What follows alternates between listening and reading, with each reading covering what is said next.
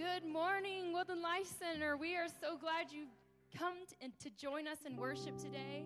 I want to invite all of you to stand together. We're going to sing of God's love for us together. Let's sing.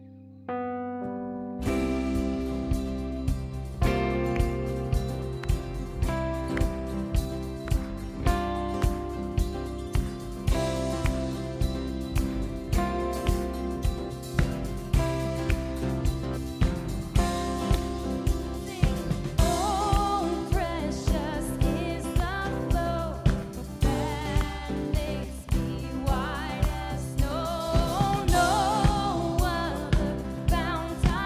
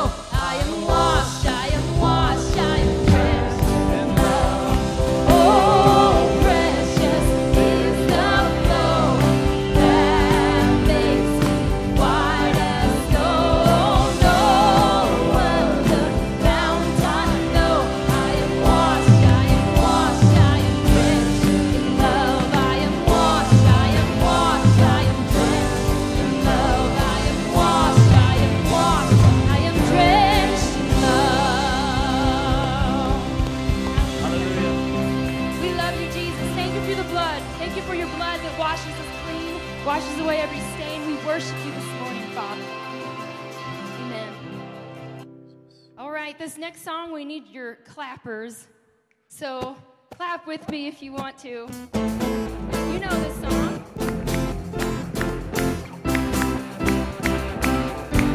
That's it.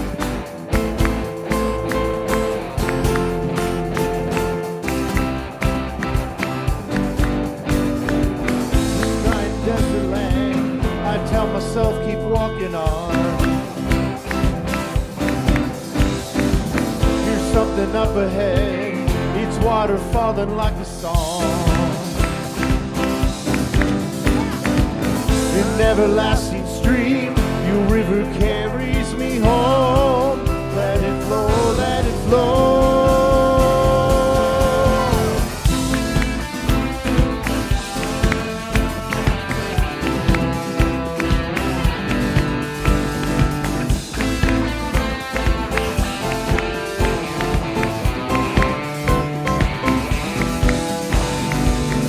Flood for my soul, a well that never will run dry. I've rambled on my own, never believing I would find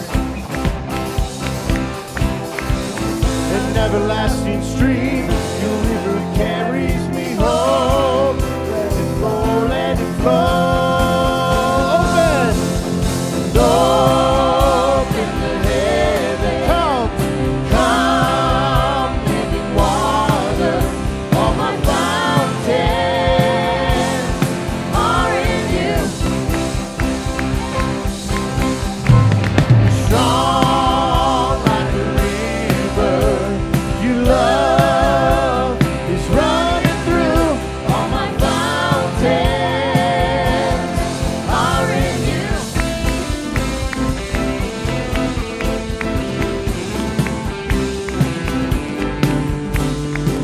Rain down on me, rain down on us, Lord.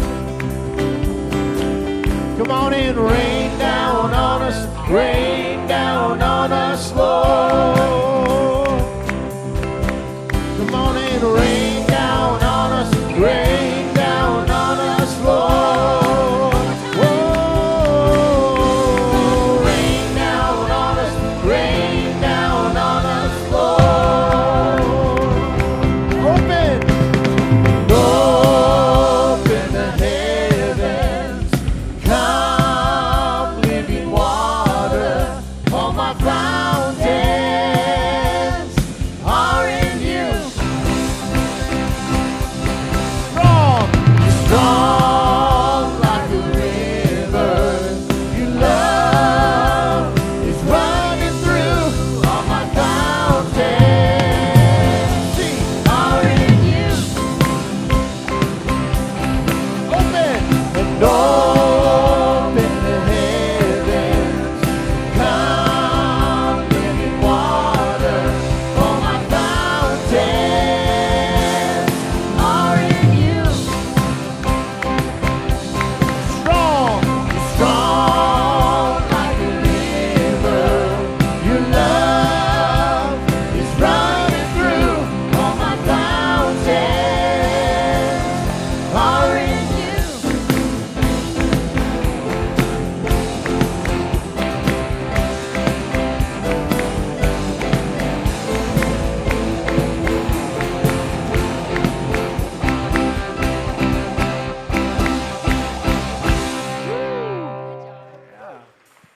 Thank you. You may be seated.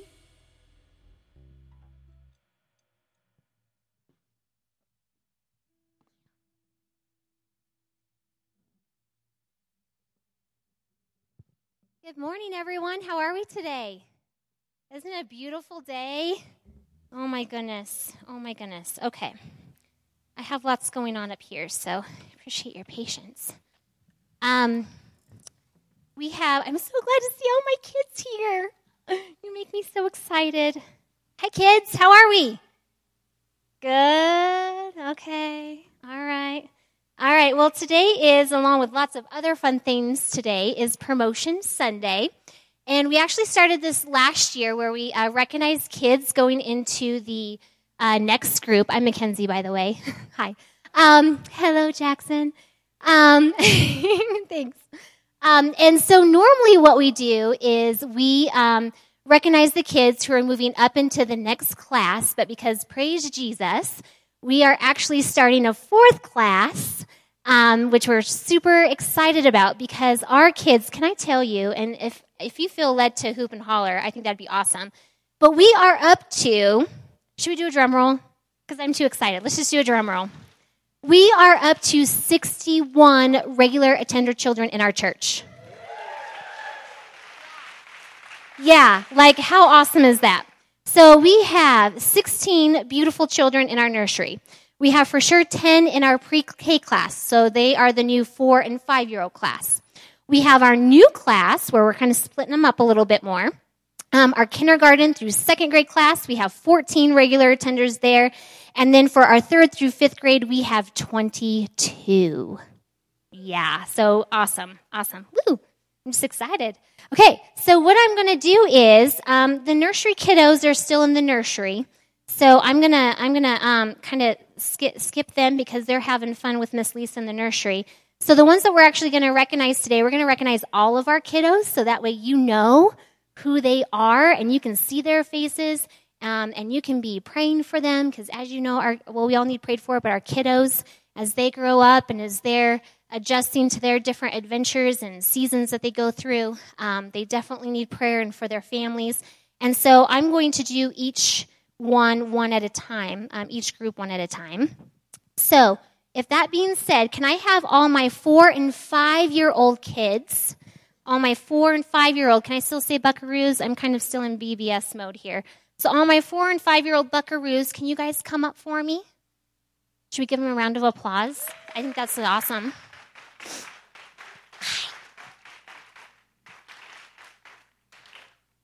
Some more. And I know some of them are not feeling well today, so I'm going to name all of them. Yeah. So I'm going to name some of the ones who aren't here, so that way you know who they are. So Mr. Jack Cole, he's not here today. Olivia Dytham, she's new with us. We have Miss Lakeland Elzis. There you go, sweet girl. We have, oh yes, sure. Let's do it. We have Miss Jordan Gibson. There you go. We have Davis Lawrence, who's not able to be here today. We have Mr. Eli Magistrelli. We have Eliza Pfeiffer, who's not here. We have Haven Shunko, who's not here today. We have Adeline Summerall, who can't be here today. And then we have Henry White. There you are. And then if I could have Miss Christy come up. I'm also recognizing our teachers who want to be recognized. I love recognizing our volunteers because honestly, we could have 100 kids. We could have 200 kids, but if we don't have our volunteers to help out, we wouldn't be able to do what we do. So we have Miss Christy Shawcroft here. I also get to be in their classroom about once a month, and then Beth Levy is also part of this team. So, okay, thanks, guys. Okay, awesome. Yay. All right, can I get my kindergarten through 2nd grade? Kindergarten through 2nd graders, you big kids, you.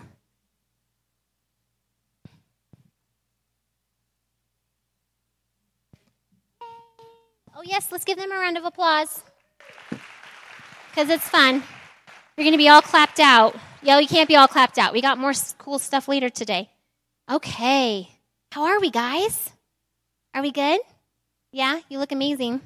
Okay. All right, I have Mr. Sammy Allison. Go. I have Mr. Asher Blevins. I have Miss Destiny Borez, who can't be with us today. And Mr. Sam Cole, who can't be with us today. I have Miss Brielle Eicher. Caitlin Fisher, who can't be with us today. Miss Reagan Gibson. Got it. Mr. Xander Gilmore. I don't think he's here today. Elsa Lawrence, who can't be here today. Miss J. Daria Miller.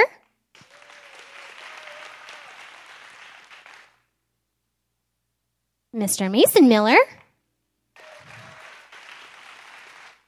And I have Emmy Pfeiffer, Seth Summerall, and Miss Madison Taya, I think if I'm pronouncing her name correctly. So with these kiddos, their teachers are Miss Candy Gilmore, if she wants to come up, and Liz Eicher, and myself. I am so blessed that I get to have fun being with the kids too. So if we can give them a round of applause. Okay, awesome. Okay. Thank you guys. Appreciate it. All right, you big kids, 3rd through 5th grade. Come on up, you amazing young people.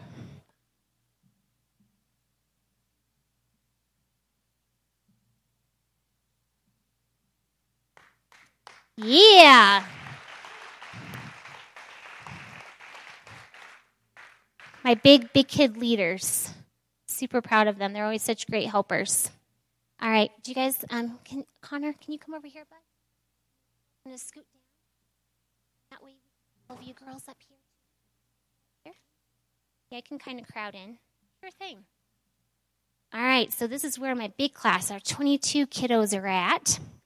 All right, so I have Mr. Micah Allison.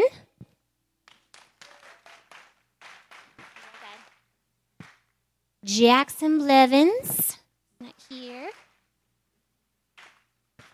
Miss Roslyn Lynch. Honor Dennis.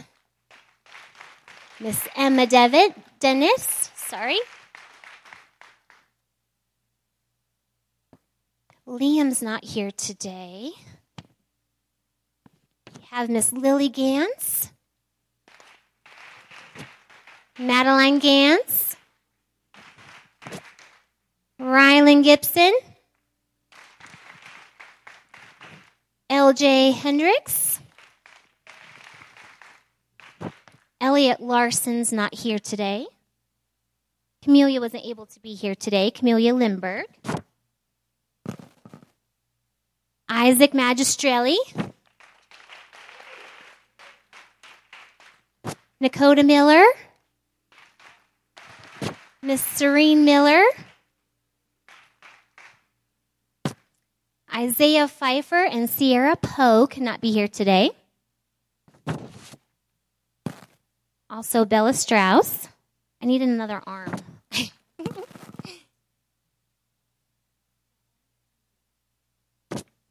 Zach Summerall can't be here today. Miss Olivia Troxel.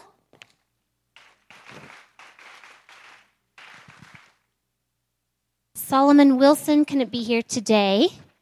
And then, and Trinity Vigil. She's new to our church family. All right, awesome. And then can I have Mr. John Bartlett and Miss Sarah Troxel? And if Cindy Welsh is here, if you could come up. I don't know if I saw her or not. So all 4 of us get to have fun being with the big kids. So thank you, guys. Thank you. Thank you, everybody. You can go sit down. Awesome. I will have, I'm part of the booth. Pastor Scott and I share in a booth over here. If you'd like to learn more on the exciting things our kids ministry does, please feel free to come over. And also, as you can see, because we're growing, we're also needing more help. So if you feel led to help with the kids in any way, please let us know. And also, I have an amazing team behind the scenes who helps with cleaning of toys, and the nursery helps with snacks to keep our kids' budget down, and lots of other fun things. So come see us over at the booth. All right. I'll take blue. Okay. This is on. Hey, could I get my 6th graders? Come on up here. Come on down. You know who you are. Yeah. Welcome them as they come. Now, these guys, These guys have come on all the way up on stage. You can do it. These guys have been unofficially welcomed already this summer during our all-nighter hazing. Initiated by the long-standing tradition of kidnapping these guys from their homes. I think most of these guys were. So we're going to welcome these guys. Is Hunter Blevins in the house? Hunter's not here. Okay.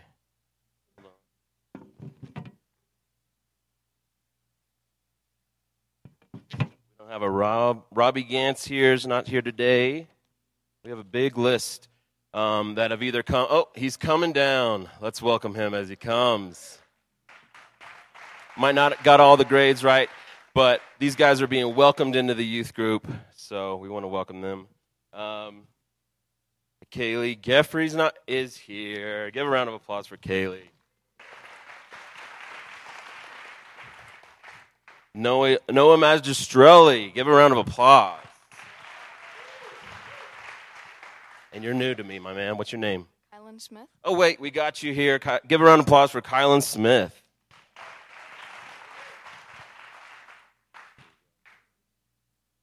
And last but not least, the Zephaniah prophet. Give a round of applause for these guys. Go ahead and take your seat. Thank you, guys. Come on out to the youth group.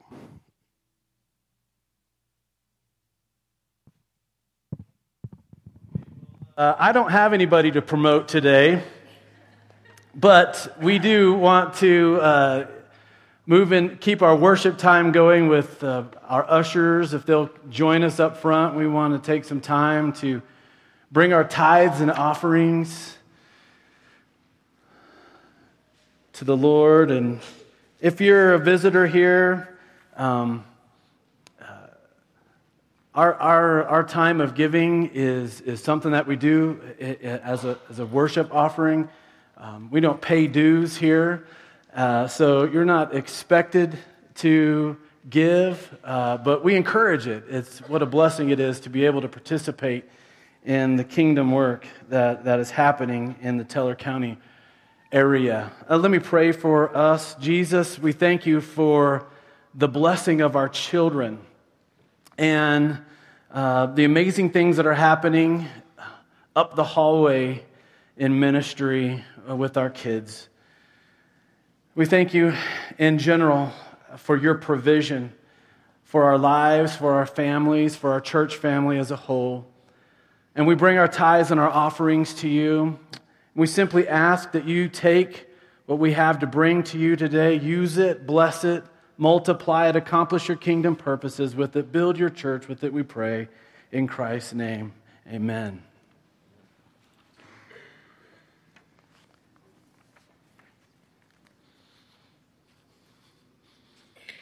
Hi, church family. Terry Miller here, and I wanted to let you know about an exciting event we've got coming up. On Saturday, September 14th, we will be doing a Zuni Missions fundraiser garage sale. Not really in a garage. The event will actually be in the basement, the lower ground floor portion of True Life Medicine, just off of Baldwin Street. And again, that will be Saturday, September 14th from 8 a.m. until 2 p.m. And what we're going to be doing is trying to raise some funds with all the amazing donations to help kids go again next summer for our mission trip, and then to just benefit the Zuni people while we're there. So we would love for you to please come on out and do a little shopping, and if not, make a little donation to the Zuni missions for the Native American Zuni people. And we hope to see you there Saturday, September 14th. Thanks. Awesome. Yeah, okay, so please make note of that. Really important stuff happening with our ministry to the Zuni Nation. Pretty awesome. Hey, we've got some other things going on. So kiddos, if you haven't done so yet, you want to bring your offering up here, then head out with Miss McKenzie. She's got great stuff for you up the hallway. But for those of us that are going to linger in here, let me just mention, right after this morning service, we've got a ministry fair that's happening. We got first responders that will be joining us around 10:45 to 11. We're going to say a special thank you to them. They're bringing their vehicles here, their trucks and the ambulances and things like that, so our kids can kind of play on the trucks and hang out with our first responders. We've got a picnic that we're going to have together, so we're grilling up some burgers and some dogs and things like that. Everybody's invited and welcomed, and we really hope that you plan on staying to celebrate all of that that's going on. One of the things that we're celebrating as well is our fall ministry. So these tables that are set up on the ends of the building here are going to reflect some of the small groups that we will have beginning this week or on into next week.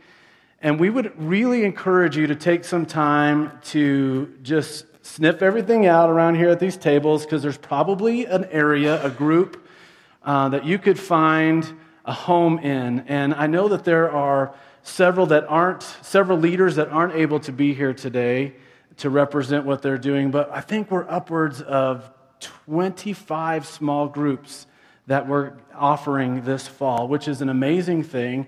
So there's plenty of room for you to find a group to connect in with.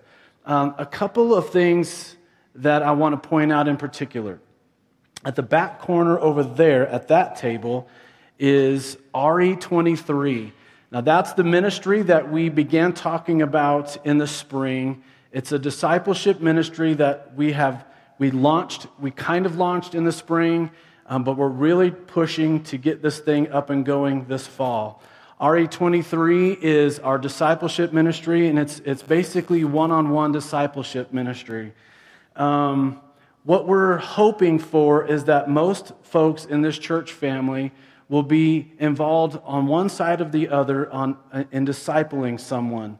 So maybe you are quite mature in your faith and feel like you could pass some of that on to someone. You would be a great discipler. Maybe you're feeling a little bit young in the faith and would like to have a mentor, someone that could come alongside of you and help build up your faith. You would like to have somebody to disciple you. Or both and. The truth is, no matter where we're at in our journey, we need somebody ministering to us, and we should be getting ourselves into a place where we're ministering to others. So we feel like this is a great setup to get everybody involved in discipleship ministry on some level. I would encourage us all to try to make our way to that back corner. We've got a few sign-up lists there because we're trying to keep track of who's doing what. Some we know are already involved, discipling one or two or three. And then some of you are doing that, and we're just not aware of it, and we'd love to have record of that and just kind of keep tabs of who's doing what. So we'd really like for you to connect with that table in particular today and help us get our list as thorough as possible. So it's right back there in that back corner, and Mr. Larry King, yes, the one and only Larry King. You didn't wear your suspenders today, so that's all right. But he's the one overseeing our RE23 ministry. By the way, if you're wondering what RE23 stands for, it comes out of Matthew chapter 10, where it says, where 2 or 3 are gathered in my name, there I will be also. So that's the 23. And the RE is just referring to revisioning and rethinking discipleship, and ultimately a revolution in discipleship here. Okay? So, back there in that corner, please check in with that. One last thing. Every single table has a list that looks like this. And this is essentially a volunteer opportunity list. We've tried to make everyone aware of the opportunities that there are to serve. I know that we have some new folks in our church family, and they've been asking, where can I get plugged in? Where can I serve? This is a great opportunity for you to kind of take a peek at the list. And if there's an area that you do find interesting, the other part to the list is some fill in the blanks here, okay? Every single one of these tables has a copy of these, so you can go to any one of those tables and connect in with that, all right? Thank you all so much. And when our first responders get here, like I said, between 10:45 and 11, they're going to kind of filter into these back seats that we've had reserved, and then we're going to honor them at the end of the service. So I want to dig into some preaching now, and then we're going to sing some more later. Last week, we dug into the genealogy of Jesus. And I had a lot of commentary and questions about that, and there was some that really wanted us to kind of dig in a little deeper and explore some of the stories inside of the genealogy.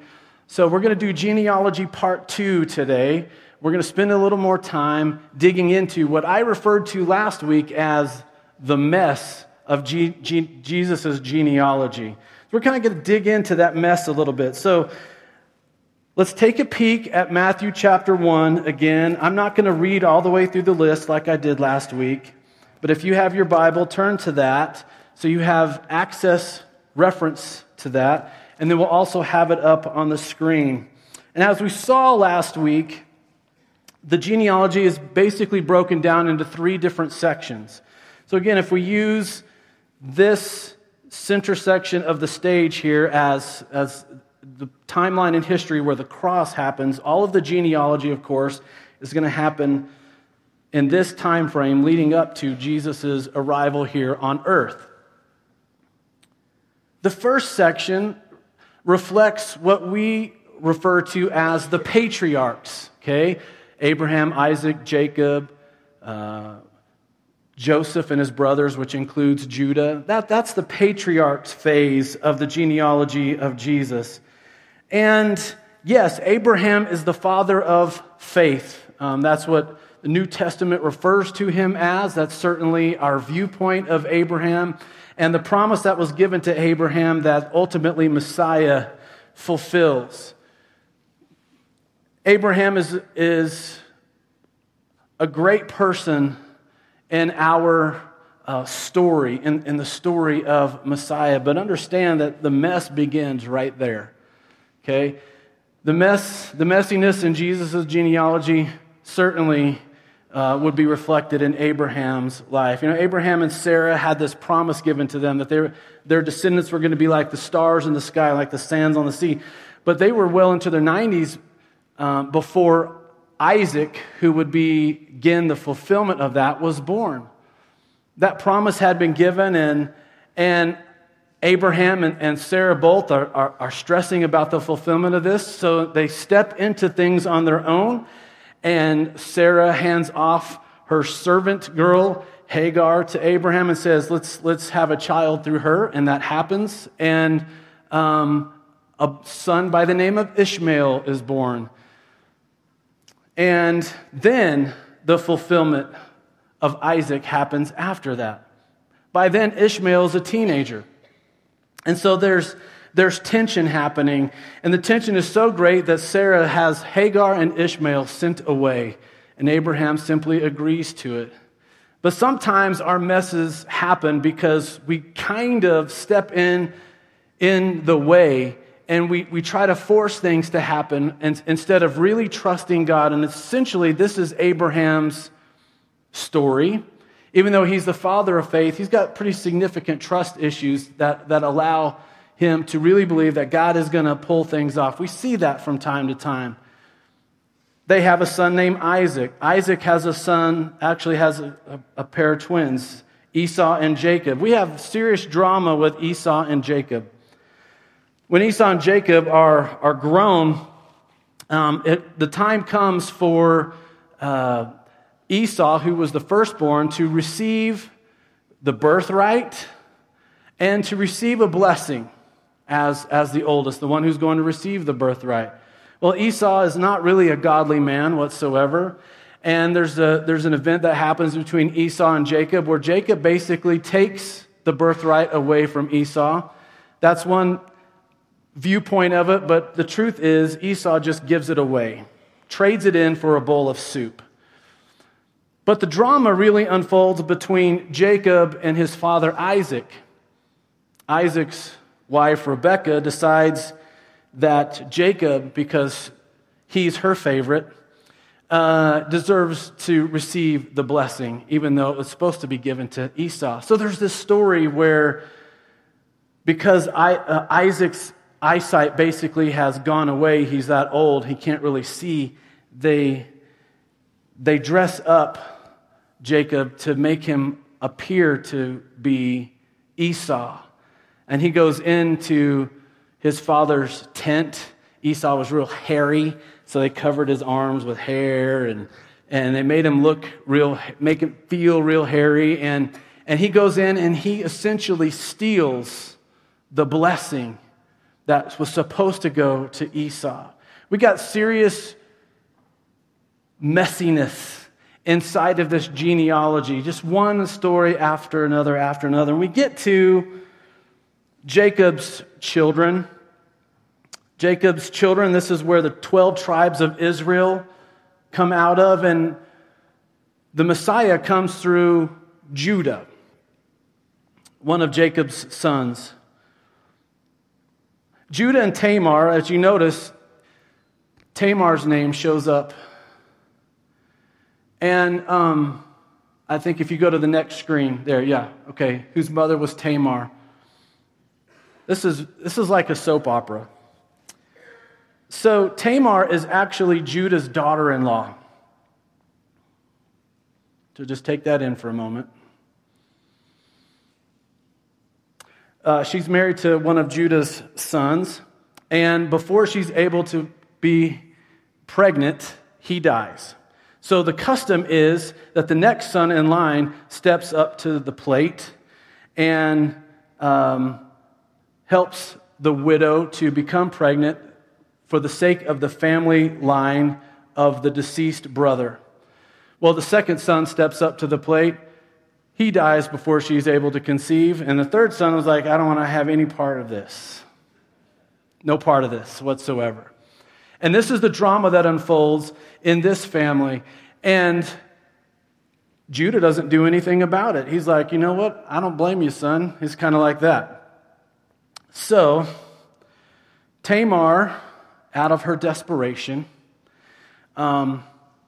sneaks away one day and dresses herself up as a prostitute, and Judah's walking along the road and sees this gal, and they do their thing, and she asks for something that belongs to him, and he gives it to her, and they part ways, and she becomes pregnant through this event. And when he finds out that his widowed daughter-in-law has become pregnant, he becomes irate, and bad things are about to happen to her, and she's like, hold on, I got something I want to show you.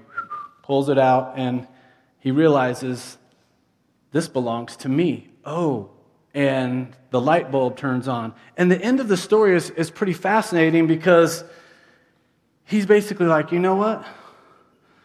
You are more righteous than I.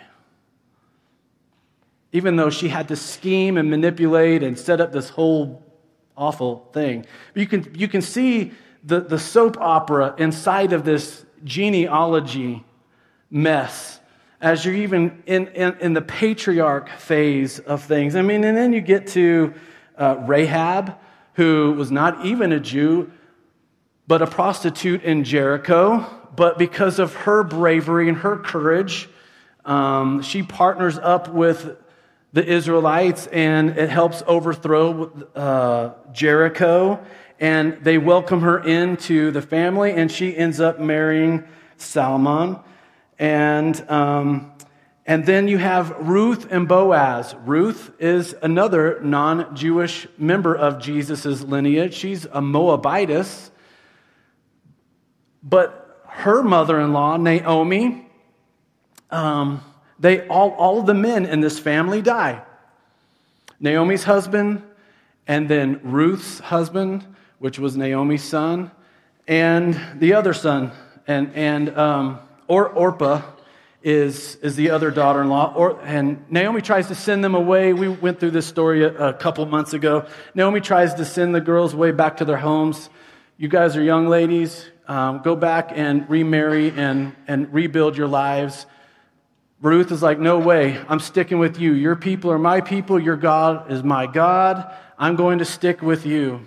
And this Moabitess clings to her Jewish mother-in-law and follows her back to their home turf.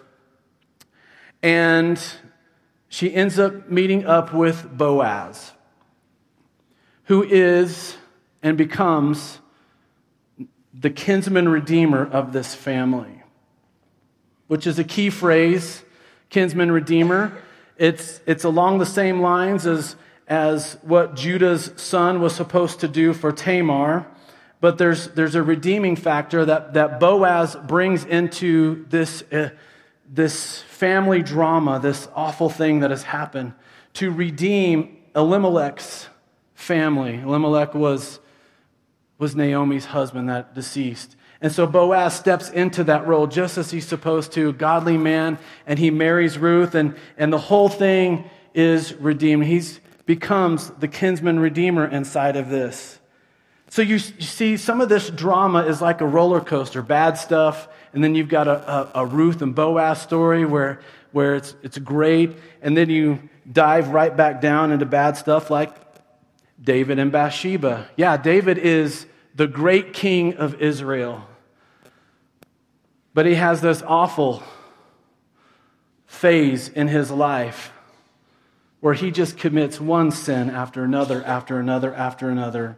And it begins with sleeping with another man's wife. She becomes pregnant, and the other man is one of his mighty men, Uriah the Hittite. Uriah the Hittite is doing what he's supposed to. He's out fighting the battles. David has decided to stay home. He should have been out there with his army, with his men, but no, he stayed home. And all of this sin unfolds with David and Bathsheba. David tries to manipulate the situation, but Uriah is too holy to do that and doesn't cooperate with David's little scheming. And so David ends up having to put him on the front line, and Uriah the Hittite is killed. David then brings Bathsheba into the house and marries her. She has the baby, but the baby dies, and it's this awful drama, okay? But then there's this redeeming factor when she gives birth again to a son, and they name him Solomon. And Solomon is the next king in line, the one that inherits the throne. And Solomon really is kind of the pinnacle of Israel's kings, okay? The phase where Solomon is in place, the kingdom of Israel is at its height. It's at its best. But Solomon's got some problems. You see, if you get yourself involved with 1,000 women, you got some problems. Okay? 300 wives, 700 concubines. That's the numbers that we know about with Solomon. And that becomes his downfall because, and really it's the beginning of Israel's downfall. Because what happens during that phase, all these different wives, all these different concubines, they bring in their worldliness into the kingdom. And what Israel begins to do, and this plagues them all the way through to the exile, is they begin to set up worship places up in the high places, okay? And you're going to see this struggle, this battle all the way through, including in the lineage as we continue on with these other kings, okay? You're going to see it as you read through it, it's going to be referred to as, but he didn't tear down the high places. Oh, he tore down the high places. He rebuilt the high places. He didn't tear down the high places. You're going to see that. That all begins really in the time of Solomon because he allows all of this influence to come in. And he's like, okay with that, and he's okay with that, and he's okay with that, and Israel begins to spiral from here. Rehoboam, Solomon's son. This is where drama really unfolds. Rehoboam basically is the first king that really does evil. He's not a good king, and because of this, the kingdom splits. Israel splits in half, and now you have the kingdom of Judah and you have the kingdom of Israel. Two kingdoms in place, the northern kingdom and the southern kingdom. And the kingdom of Judah is the one that it will include territorially, geographically, will include Jerusalem and worship in the temple. So that keeps the promise that was given to David that his kingdom would be forever, it keeps that intact, all right? So as we're working through this mess of a genealogy, understand that now we're functioning inside of the kingdom of Judah, starting with Rehoboam. There's still Israelites in the other kingdom, but they've divided. And so when you're reading through 2 Kings or you're reading through 2 Chronicles, which they kind of go side by side, you're going to see two different kings functioning at the same time. There's a king over Israel, and then there'll be a king over Judah, and they overlap one another, okay? Does that make sense? So as you're reading through those passages, understand you're talking about two different kingdoms, all underneath the umbrella of what we would call Israel, even though one says king of Israel and one says king of Judah. We're functioning inside of the king of Judah as we continue on, and we get these really funky names: Abijah, Asa, Jehoshaphat, Jehoram, Uzziah, Jotham, Shazam. I love that one. But look at the roller coaster here. Following Rehoboam, Abijah did evil like his father. Here we go down the roller coaster.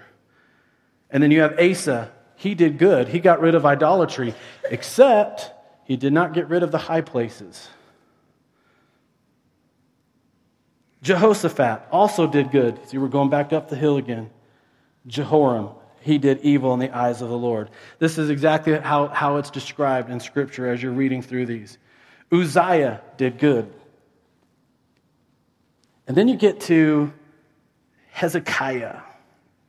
And this is the one that I'd really like to linger on today, but let me finish the path here. Hezekiah does the best of all the kings, and you're going to see why. And then his son Manasseh, like almost the worst of all the kings, just awful. Rebuilt all the high places that Hezekiah tore down. Amon does evil. Josiah, during the days of Josiah, they rediscover the law that had been lost for these generations leading up to that. So he reestablishes the covenant of Israel, which is good. But understand that the bad time is coming, and there's, even though he's turned things around for them, there's nothing they can do about it, and judgment is on its way. And you end with Jeconiah. And by the time Jeconiah is on the scene, that's when Babylon comes in and wipes out Jerusalem. But let's talk about Hezekiah. And so we're going to turn to 2 Chronicles. 2 Chronicles chapter 30. 2 Chronicles chapter 30. Again, Hezekiah steps into the throne, and things have been going pretty good. Okay, things have been on an upward trajectory here for Israel. But the high places are still intact. So here's what that means. That means that there's these things inside of Israel that should not exist. And they are places that draw the Israelites to these places to worship. Where are the Israelites supposed to be worshiping? In the temple, right? There's one place that is designated for worship, but all these high places have been set up around the nation.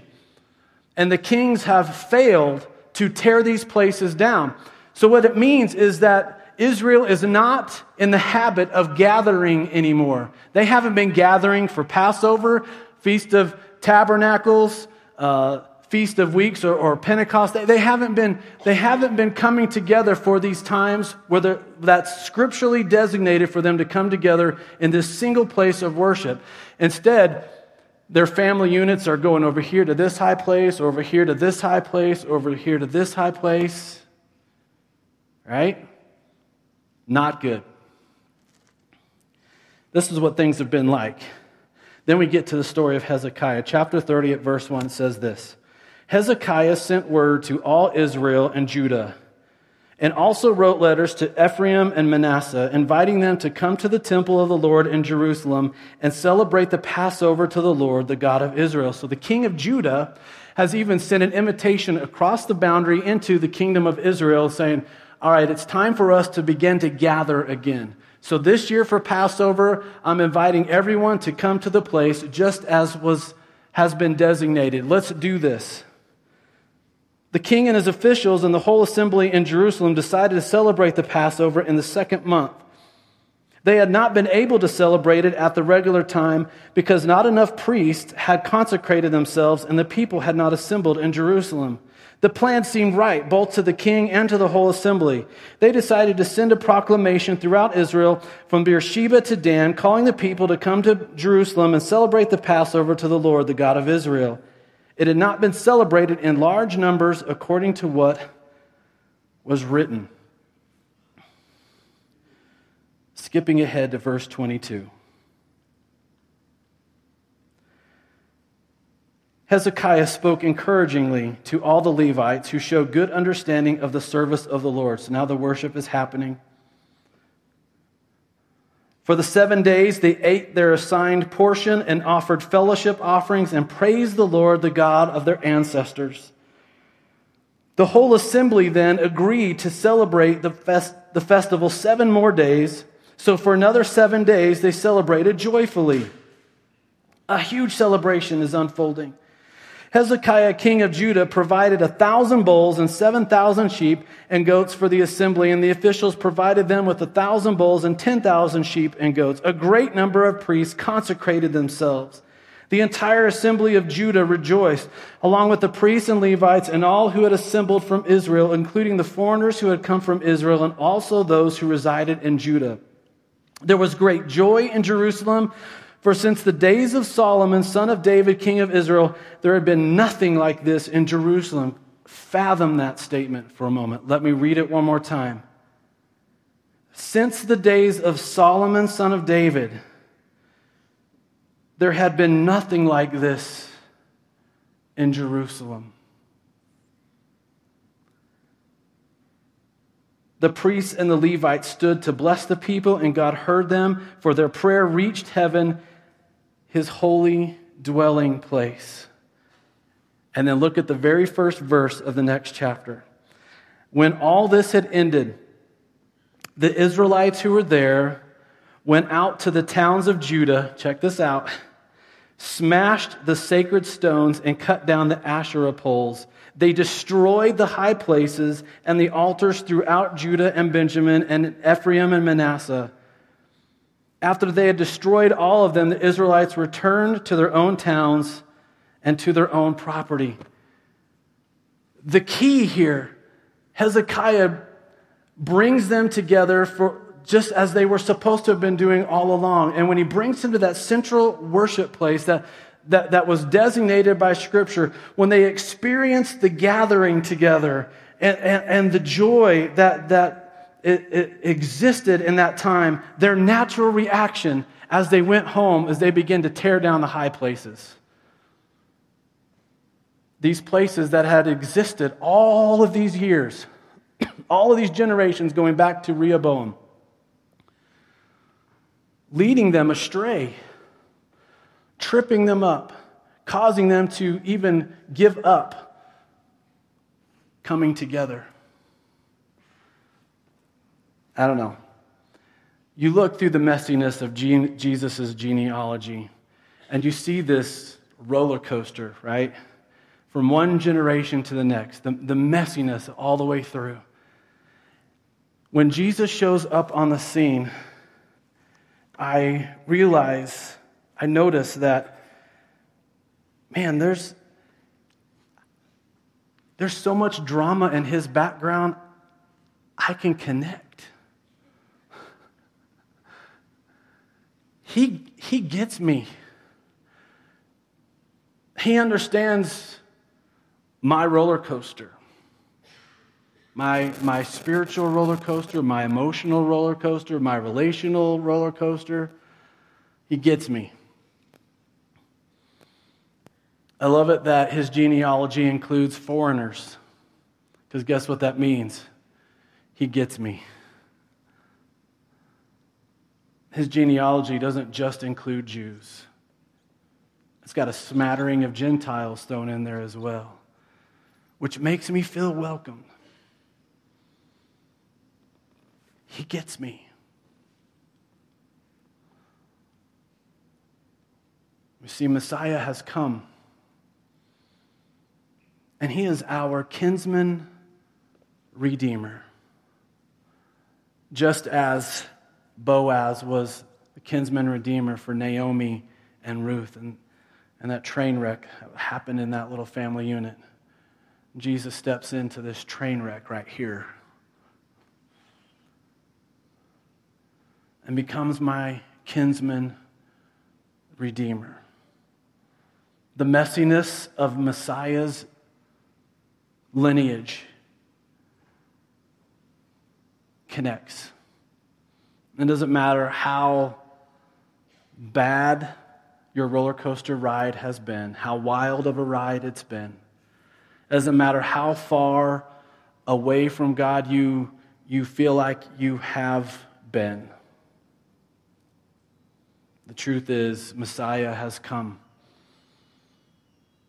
And he's died on a cross for you and I, that we can be reconnected to our Creator.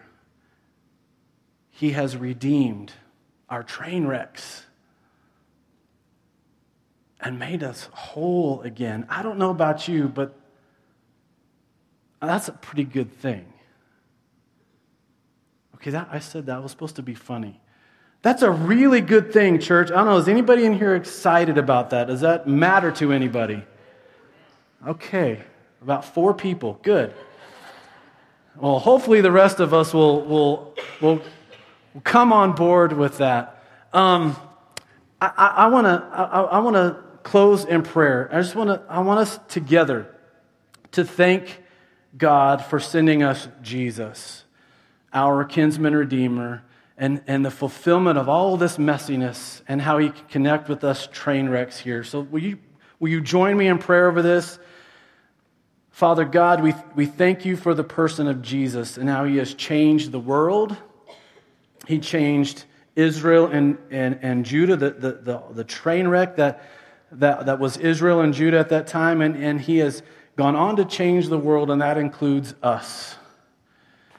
And we are the continuation of that amazing story, all of that fulfillment. Thank you, Jesus, for becoming our kinsman redeemer. Messiah, you are Messiah. You have come, and we honor you today for who you are, and we honor you today for what you have done. Will you stand with us? And let's just sing this chorus. You know it well. Jesus, Messiah, name above all names, blessed Redeemer, Emmanuel,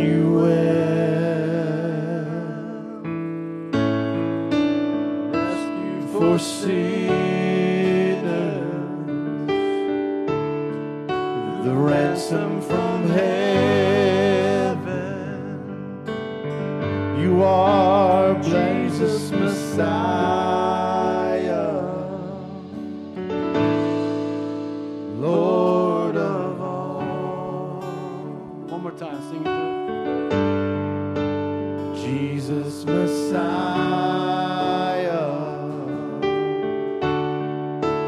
name above all names,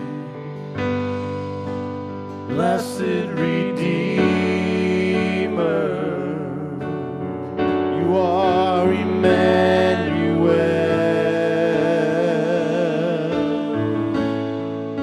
the rescue for sinners. You are the ransom from heaven. Oh, Jesus, Messiah, Lord of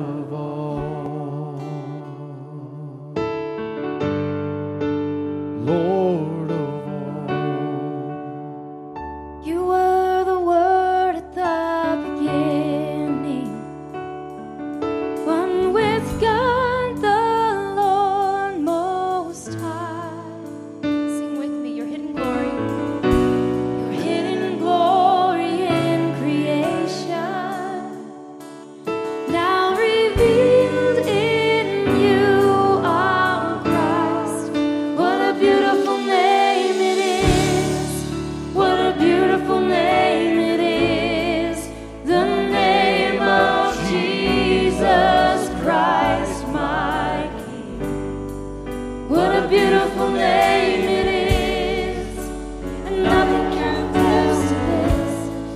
What a beautiful name it is, the name of Jesus.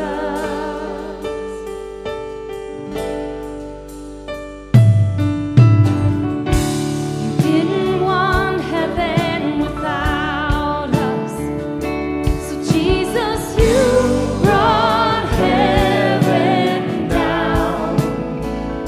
My sin. My sin was great, your love was greater. What could? What can separate us now? What a wonderful name it is. What a wonderful name it is.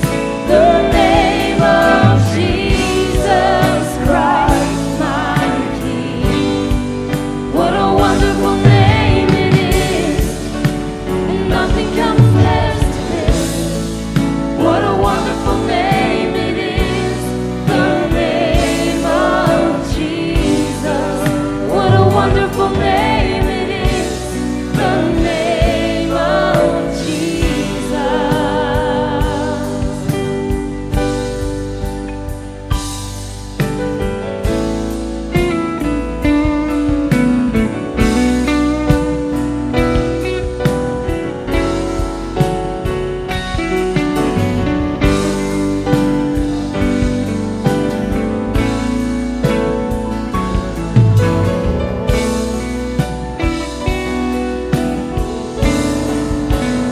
Death could not hold you.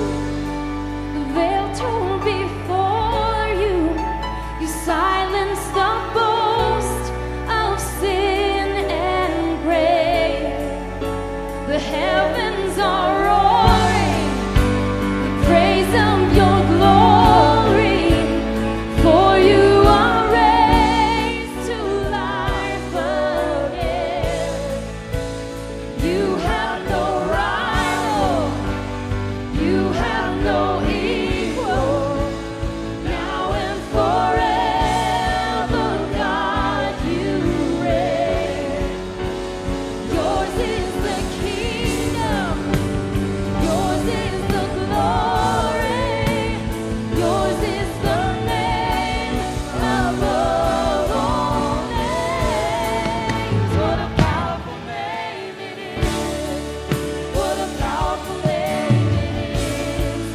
The name of Jesus Christ, my King. What a powerful name it is. And nothing can stand against. What a powerful name it is. The name of Jesus. You have no rival. You have no equal. Now and forever, God, you reign. Yours is the kingdom. Yours is the glory. Yours is the name above all names. What a powerful name it is. What a powerful name it is. The name of Jesus Christ, my King. What a powerful name it is. And nothing can stand against. What a powerful name it is.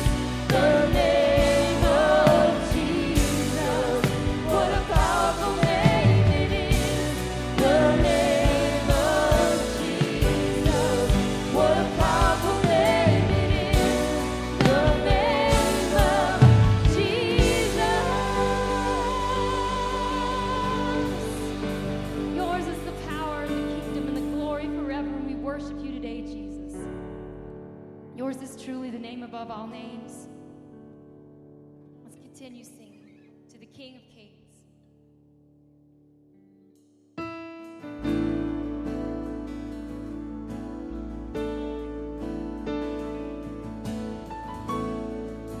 Worthy of every song we could ever sing, worthy of of all the praise we could ever breathe. Worthy of every breath we could ever breathe. We live for you.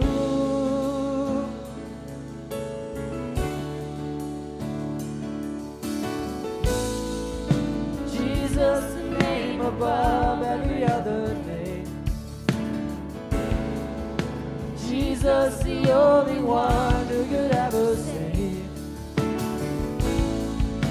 Worthy of every breath we could ever breathe. We live for you. We live for you. He's holy. Holy, there is no one like you. There is none beside you. Open up my eyes in wonder and show me who you are and fill me with your heart and lead me in your love to those around me.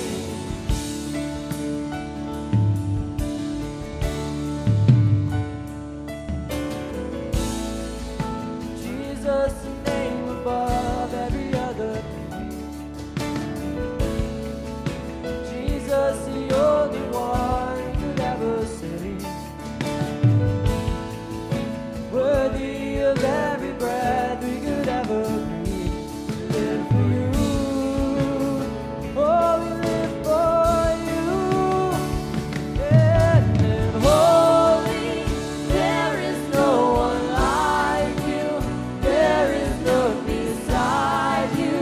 Open up my eyes in wonder and show me who you are and fill me with your heart and lead me in your love to those around me. And I will build my life upon your love. It is a firm foundation, and I will put my trust in you alone, and I will not be shaken, and I will build my life upon your love. It is a firm foundation, and I will put my trust in you alone, and I will not be shaken. Holy, there is no one like you. There is none beside you. Open up my eyes in wonder and show me who you are and fill me with your heart and lead me in your love to those around me. And I will build my life upon your love. It is a firm foundation. I will put my trust in you alone, and I will not be shaken. If that's your testimony, we just say amen. Amen. Amen. You may be seated.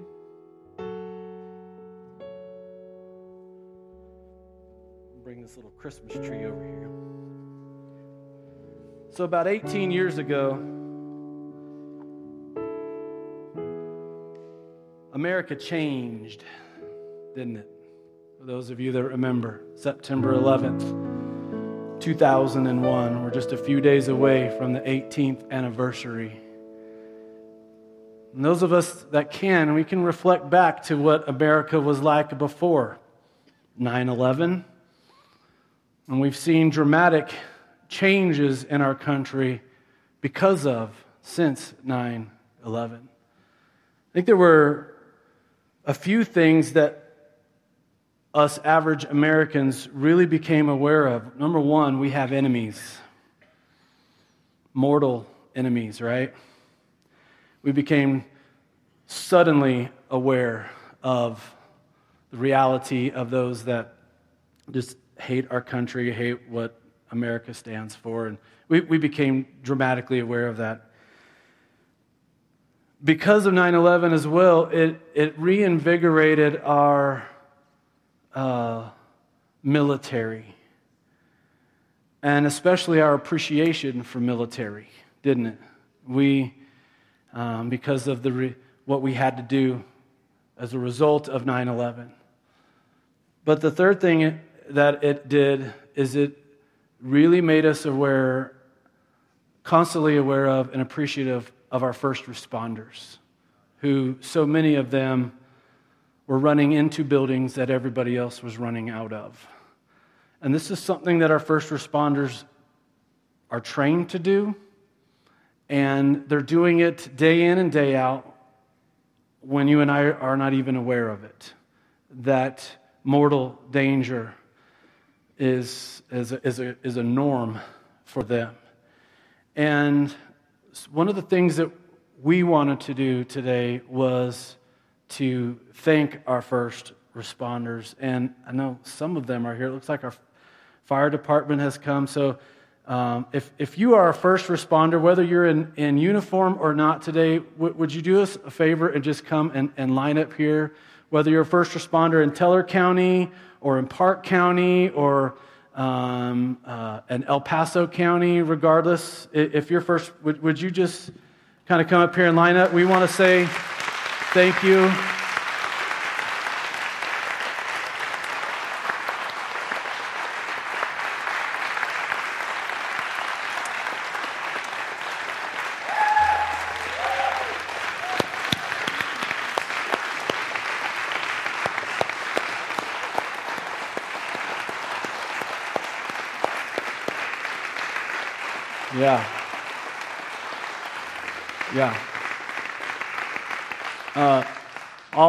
We had invited all of the departments here, and some of them were not able to be here, or at least haven't been able to arrive yet.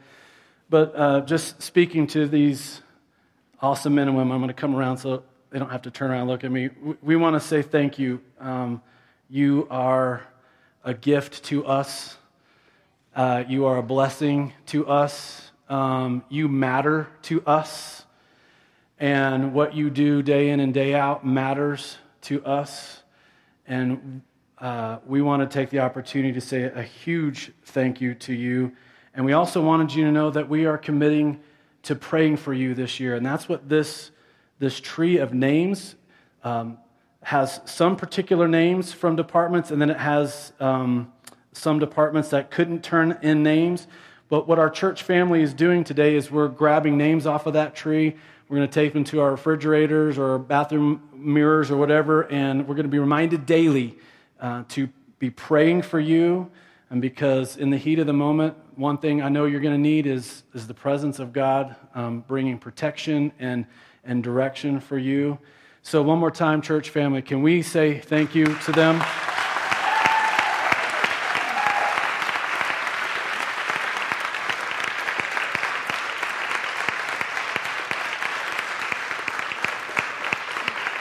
Yeah.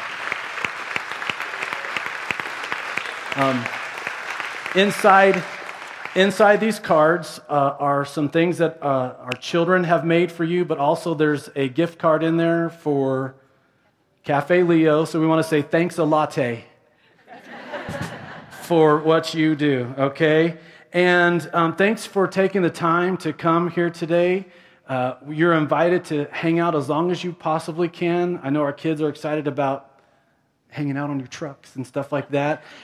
We've got a picnic lunch that we're doing, burgers and dogs. We're going to grill out and hang out, and we want to give everybody opportunity just to shake your hand and say thank you personally. So church family, after I say a blessing over us, you're all invited to come up to the prayer tree here and grab a name or two off of there. Make sure you do that on your way out.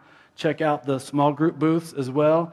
But let me just say a blessing over you, and I'm going to direct this to our first responders today, but I'm saying it over you as well. May the Lord bless you and keep you. May the Lord make his face to shine on you, be gracious to you. May he fill you with his peace and his power and surround you with his protection. Have an amazing week. God bless you all. See you next Sunday. Throw off the weight, let my heart run wild. Leave it behind as you take me high. I'm holding on to everything you've done, all that you